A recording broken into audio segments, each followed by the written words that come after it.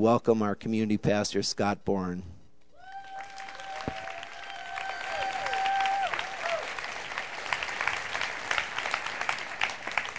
It is an incredible privilege to worship with you guys. I told the worship team last night after we got through praying for the service, I said, most of the time when I worship with this church, I end up in tears, and I'm not the big crier type. And it's just great to be in the presence of God, and I'm just in awe of the privilege to be a part of this church and to be a part of the staff, and just how God brought us up here. And I won't go into that story again today, but just to see God's hand and to be in the middle of God's stuff is a good place to be. And if you're interested in you're thinking, I want to get involved with and get in the middle of God's stuff, this is a great place to get in the middle of it. And I encourage you to explore that, because I'm learning more and more about this church, and I just thank you for the privilege. I'm kind of in awe of the privilege to be a part of what God is doing here in this church and in the Twin Cities. And sometimes I even think it might be a little bit like the awe, just a little bit, like the awe the people around John the Baptist, when they were around John the Baptist's birth. They were in awe of what was going on with him. As we learned in Luke 1 last week, John the Baptist was born in unusual circumstances. His mother was beyond childbearing years. That meant she was old. How old, we don't know, but she probably had a few wrinkles. And she had not had children before, so he was a miracle child. And on top of that, his announcement came not from a doctor, but from an angel. Now, how many of you an angel came to your father and said you were going to be born? John, everybody, people were in awe of what was going on with John the Baptist's birth. And when John the Baptist was born and his father, Zechariah, said his name will be John, his voice came back because he didn't believe the angel. So for 9 months, he couldn't speak. His wife, Elizabeth, probably was thankful. Preachers are never short on words. Zechariah was a priest. So for 9 months, he's voiceless. Then when he names John, his voice comes back. And people respond by saying, what kind of child is this? What will happen through this child? And in that context, Zechariah prophesies. The Holy Spirit comes upon Zechariah and he prophesies. It says in verse 67 of chapter 1 of Luke, his father Zechariah was filled with the Holy Spirit and prophesied, praise be to the Lord, the God of Israel, because he has come to his people and redeemed them. He has raised up a horn of salvation for us in the house of his servant David, as he said through his holy prophets of long ago, salvation from our enemies and from the hand of all who hate us, to show mercy to our ancestors and to redeem his holy remember his holy covenant, the oath he swore to our father Abraham, to rescue us from the hand of our enemies and to enable us to serve him without fear, in holiness and righteousness before him all our days. And you, my child, will be called a prophet of the Most High, for you will go on before the Lord to prepare the way for him, to give his people the knowledge of salvation through the forgiveness of their sins, because of the tender mercy of our God, by which the rising sun will come to us from heaven, to shine on those living in darkness and in the shadow of death, to guide our feet into the path of peace. And the child grew and became strong in spirit, and he lived in the desert until he appeared publicly to Israel. I want to camp out specifically on verse 76, where Zechariah says to his son, the baby, I can imagine him holding the little baby, John the Baptist, and saying to him, and you, my child, will be called a prophet of the Most High, for you will go on before the Lord to prepare the way for him. That is a prophetic blessing that a father spoke over his son. And while he could not understand the words, no, that is the foundation upon which John the Baptist lived and ministered. A prophetic blessing from a father. That is life-shaping. It creates one's identity. It creates a sense of who a person is. And John the Baptist, because his father had spoken over him this blessing, grew up on a solid foundation to live his life. We live in a society today that is fatherless. Statistics tell us that fathers spend less than 5 minutes per week per child with his actual children. We are a blessed-less society. We don't understand what it means to walk in this kind of blessing. And let me say, we need, if there's any time in the history of the church, any time in the history of the world that we need a blessing, it is today. Those 5 little girls in Haiti were blessed less. Now they are blessed because they have people speaking into their lives. And we need that same blessing spoken over into our lives.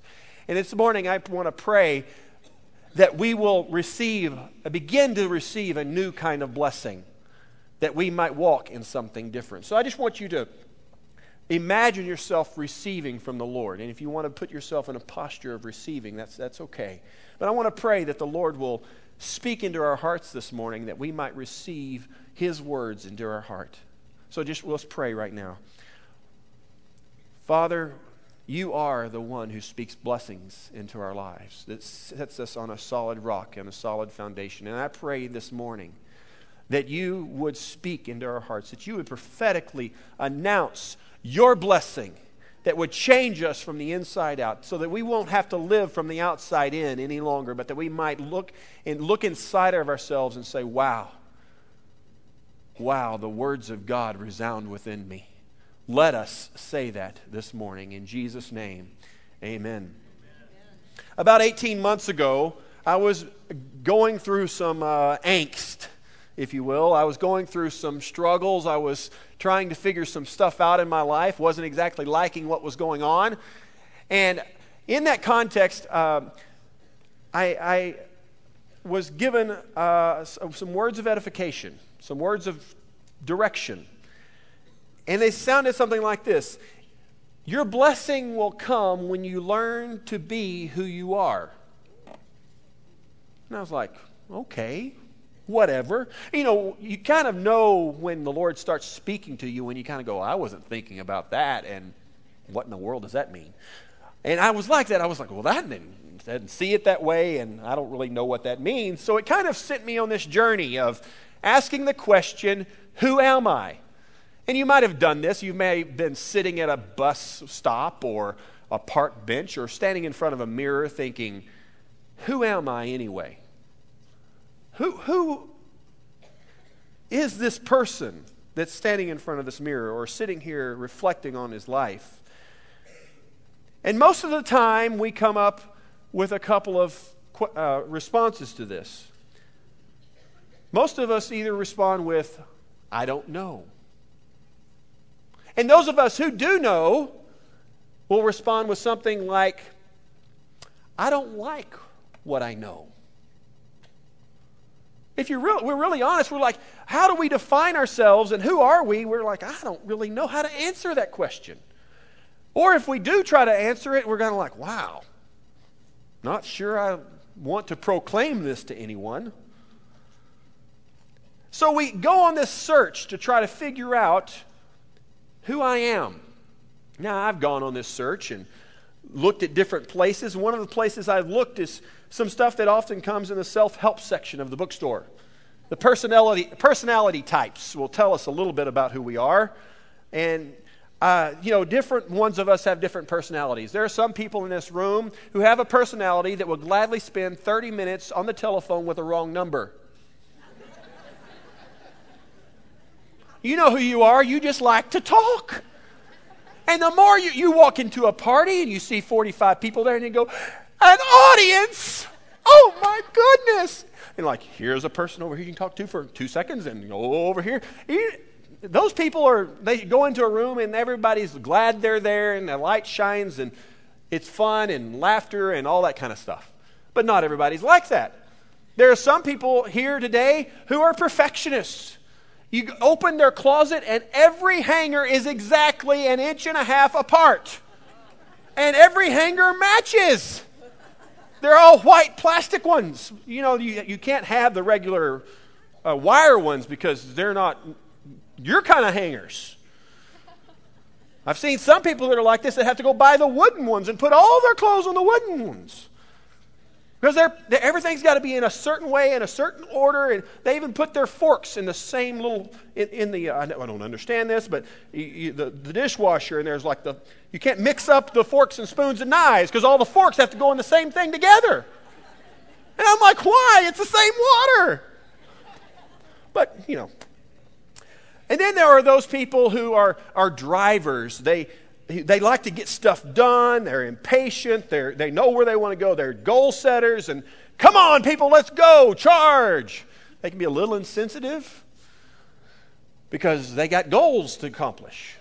And then there are those people in the room who like to be behind the scenes, consistent, day in, day out, the faithful ones who actually get stuff done because everybody else is talking or organizing their hangars or setting goals. But there are those people in the room who really like consistency, and I don't understand that. I'm not that kind of person, and yes, I've had to. My dad is like that, and he was a fireman for 32 years, and I'm like, you sit there and wait for an emergency for 3 days. You have to be this kind of consistent person to wait that long. And that is my father. But in personality types, yes, that helps us understand some things about ourselves, but is that who I am? I hope I'm much more than my personality. Because there are days when my personality is not too great. I hope there's much more to me than that. So other times I found myself trying to define myself according to my success. How successful is Scott Boren? Well, go jobless for a little while and see how you feel about your success. I did that, and it was a lot of fun. But we get into that kind of thing. Oh, do I have little letters behind my name with dots after the letters? PhD or MD or whatever you might have. Or we do it according to our jobs. I'm an accountant, or I'm a doctor, or I'm a carpenter, or I'm a businessman, or we even do it according to our roles of I'm a successful mother, or I'm a successful father. We do this, and but what happens when we're not successful? Is that what we're going to define? How we're going to define ourselves? According to our level of success? Romans 12:3 says, "Do not think of yourself more highly than you ought." There are some of us that struggle with this. I'm not saying that I do, but I do. And we probably all at one time or another have struggled with thinking of myself as too highly than I should. And I get over here in this world of I'm too important. And then there are others of us who think too lowly of ourselves. And we go, oh, woe is me, I'm not worth this job position or this promotion or this raise or the good situation I have in my life. And as I was thinking about thinking too highly of myself or thinking too lowly of myself, I began to realize that the problem is in both situations is rooted in the same thing. The problem is that in both situations, I'm always comparing myself to someone else. And so on this side of the equation, when I compare myself to someone else and I think, well, I've got more education than they do, what does that lead to? Vanity. Or I make more money than they do. Vanity. Like I deserve it. Or I drive a nicer car, or I have a better job, or this or that or the other, and I'm comparing myself to other people. But then I go through a difficult time, and I come over here to this lowly side, and oh, woe is me. And again, I'm comparing myself to other people who are not going through what I'm going through. Or I meet someone who is quote-unquote successful or famous or rich or lives in a huge house or drives a nicer car than I do, and I've heard statements saying like this, what am I doing wrong? Why can't I be like that person? And I think, woe is me, and I look at myself as lowly, lowly, lowly. And again, I'm comparing myself to other people because the problem goes much deeper than just my comparison to other people. It goes to the issue of I'm analyzing myself. I'm looking at myself to define myself. This is what the world teaches us. It's been taught throughout the history of the world for a long, long time, even before Christ. Socrates told people to know thyself, which is the key to all wisdom. To know thyself. Look inside yourself to figure out yourself.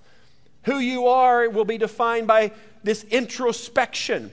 And it ends up that we are living our lives and analyzing ourselves into a four-sided fence that ends up being very small. Imagine yourself surrounded by four fences, chain-link fences that just pin you in, and you are a fenced-in self. This fenced-in self, it has an individualistic focus. The center of the world is me. I am the king of the universe, or I am the worm of the universe, whichever side you fall on. You are the fenced-in self that must be the center of all conversations, or, you're the center of your story, the main character of the story. And you're searching and looking within yourself to find the story of your life. And you find this, we're trying to search for this story in the now. We are a people of the now more than any other generation in the history of mankind. We're more worried about today than anything. Everything is about today. I've got to have it today. If I don't get it today, I'm upset. I'm frustrated. And if I'm frustrated today, I'm going to be frustrated for the rest of my life. If I'm happy today, I'm going to be happy for the rest of my life. We live in the now, and the now determines everything. When I was a kid, I grew up in Dallas, and I grew up a Dallas Cowboys fan.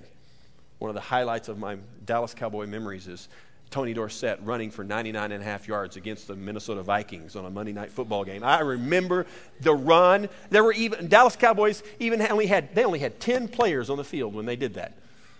It wasn't even supposed to be handed to Tony Dorsett, but the Cowboys lost that game. I hate to say that, but the Minnesota Vikings actually won.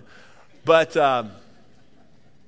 I remember this feeling about the Cowboys, and this feeling is how often we live our lives in the now, is I would sit about 3 feet away from the television set, curled up in front of it in a chair, biting my fingernails for 3 hours, worried about whether or not they were going to win, and if they won, it was as if they'd won the Super Bowl. And if they lost, I'd be depressed for 2 days. Because winning meant everything. Winning today, not winning tomorrow, winning today meant everything. And losing meant they were just worthless. And to hear the media they would have backed that up. And we have this, not only a me focused, it's a now focus where everything has to be in order, and it ends up in sometimes depression and hopelessness. Because we think, I've got this problem and this is who I am, and well, I'm kind of stuck here because this is just what reality is, and I've got to learn to live with it. I can't change. Well, there must be an alternative answer. There must be something different out there. John's father spoke into his life. He said a blessing, a prophetic blessing over him. A prophetic blessing that established who John was, and John did incredible things in his life and worked incredible miracles and led many people into the kingdom as a forerunner to Jesus. And this blessing wasn't just, they weren't just words of nicety. A lot of times when I'm in my fence, people have tried to be nice to me and speak blessing into my life, and it's just, they're empty words. They're kind of like, well, you're a good person. Well, what does that mean? Or I really like you, Scott, and everything's going to be okay. Well, what does that mean? There's got to be something concrete that comes from a prophetic word of God that establishes a foundation upon which I live. And that's what Zechariah did for John. It established him. And this establishment came out of a long history of the works of God from the Old Testament. I say this because in this song that I read this morning, there are over 35 references to the Old Testament. In those short verses, this short little reading I had, I read this morning, there were over 35 references to the Jewish scriptures. Now, you might look at your Bible and say, well, there are no quotation marks. How can you say that? There are no little notes at the bottom that says Isaiah 5:16 or referring back to Exodus or whatever. No, there aren't big quotes, but there are words or phrases that act as triggers. There are words and phrases within the Scripture that, and when people would hear this word or phrase, they wouldn't just hear the word or phrase. It would open up a world to them. It would open up a story and a picture from the past. And when they would hear that word, it was like a tape recorder would go off in their brains, a VCR would go off in their brains, or a DVD now, and they would replay the images of those stories, and they would relive them. Let me give you a couple of examples. First of all, in verse 68, it says, "Praise be to the Lord, the God of Israel, because he has come to his people and redeemed them." When people of the early church heard this verse, they weren't just thinking about today, and they weren't just thinking about me. They were thinking about the Exodus. Because God coming to his people and redeeming them, those were key phrases that would trigger thoughts about Moses going to Egypt and leading the people out of slavery. And they would actually re-experience the Exodus. In fact, even in modern Judaism, they teach people to read the Bible this way, the Old Testament this way, where you're reliving, you're participating in the Exodus. Not the people of yesterday are in the Exodus, but you are actually in that Exodus. It's your Exodus. In verse 68, there's another trigger into the past, a couple of words that trigger the past. It says, "He has raised up a horn of salvation for us in the house of his servant David." When people would hear that, they wouldn't just think about David the king. They'd think about who David the king was and what he did and how he reigned it with authority and how he established a house of worship that brought in the presence of God into Jerusalem. And the people of the first century longed for that because Jerusalem was no longer a place of the presence of God. So when they would hear this, it would trigger all of these visions and memories and stories. Stories define who we are. Zechariah realized this and knew that it was required for the blessing that would go in, be spoken into John's life. Let me illustrate how this works. When you hear these words, 407 years ago, what do you think? Thank you very much. Immediately you go to Abraham Lincoln. No, they're not just words. They recap a story. Immediately you go to this man who was president, and he's speaking at Gettysburg during the Civil War, during this great tragedy of our country. It recaps not just words, but a whole story for us. And more recent image are the 4 words, "I have a dream." Immediately what comes to your mind? Martin Luther King Jr.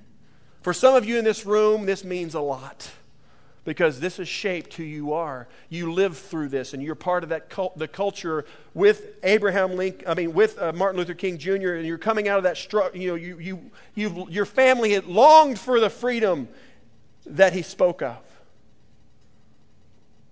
Or you're people in this room who have ancestors who lived through this and connected with Rosa Parks. And it has helped shape and create who you are. It helped. This one speech wasn't just about a speech. It was about a whole story of what our country went through in the 60s. It has shaped who we are today. These stories shape us.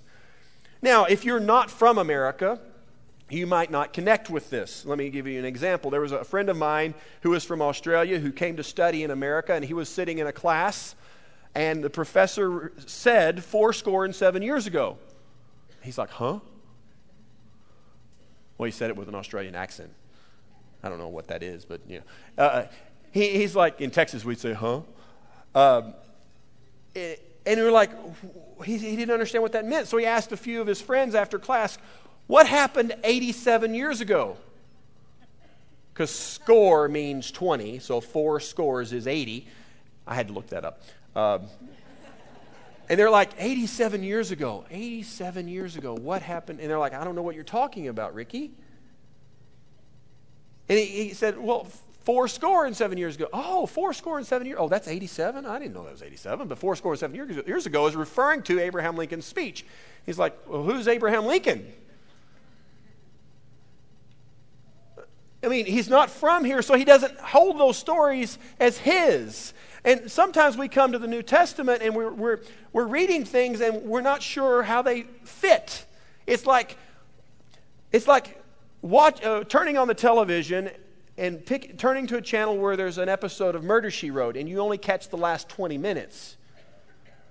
You know, she solves the mystery for you, but it doesn't make any sense. You don't know who killed who or what happened or how all these people are connected. And many times, that's the way we come to the New Testament, thinking, well, I understand what this means, but you've only caught the last 20 minutes of the history of God. And we miss out on the nuances and the depth of the riches of this covenant-keeping God who is merciful over and over and over as He creates the people of God. We look for stories to define us, to tell us who we are. We look for stories to make it okay for us to be who we are. In fact, many times I've gone on the search to find someone else who is like me to tell me that I'm okay. And I'll read a biography and go, well, do I have anything in common with that person? I'm like, well, not really, but I can learn a few things. And I'd find someone else. I'm like, I'm more like that person. And I was like, am I on the same trek as they were? And is that okay to think the way I do? And I've learned something that has kind of been revolutionary in that I'm unique. And you are too. And you're so beautifully unique, God didn't replicate you. Even identical twins are different. And we're on our journeys with the Lord, and He doesn't want us to be like anyone else. He wants us to seek after His heart and understand how we fit in the story and not try to say, oh, I got to be like this person to be okay and be validated. We fit into this story and we learn our validation. So we don't need to look for some model to validate us. We need to hear the story. What is our story? In Romans 11, verse 17, Paul writes, he's speaking to us, non-Jews. I'm sure there are a few Jewish descent here today. But I'm not, and this is spoken to me. It says, you who are non-Jews, though a wild olive shoot, have been grafted in among the others and now share in the nourishing sap from the olive root. Now, an olive tree means something to people who live in the area of Israel and in the area of Italy, Rome, because olive trees are there, not here. And olive trees live for a long, long time, over 100 years. And they produce fruit for a long, long time during their whole life. And what Paul is saying here is, this olive tree of Israel has been around a long, long time, and you haven't. And God is grafting you into what He's been doing for a long, long time. It's not new. It's not now. And it's not about you. It's about the history of what God is doing. So in order to understand what God is doing in me and to define who I am, I need to do two things. I need to open two gates from this fence that surrounds me. The first gate is this: the gate of participating in my heritage.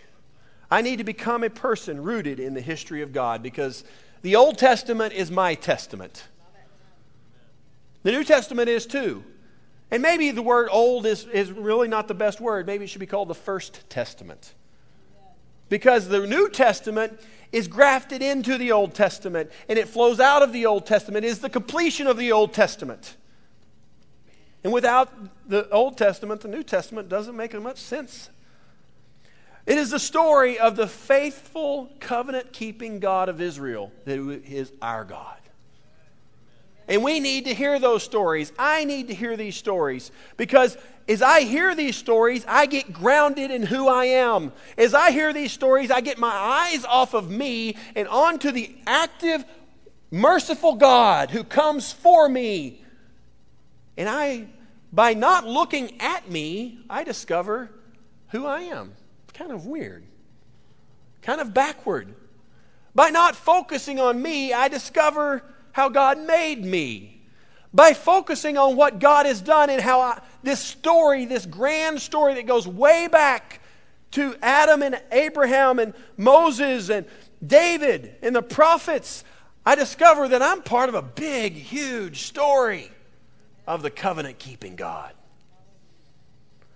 I was sitting in my living room about 2 o'clock a few nights ago meditating on this, and I started laughing at myself because freedom came over me.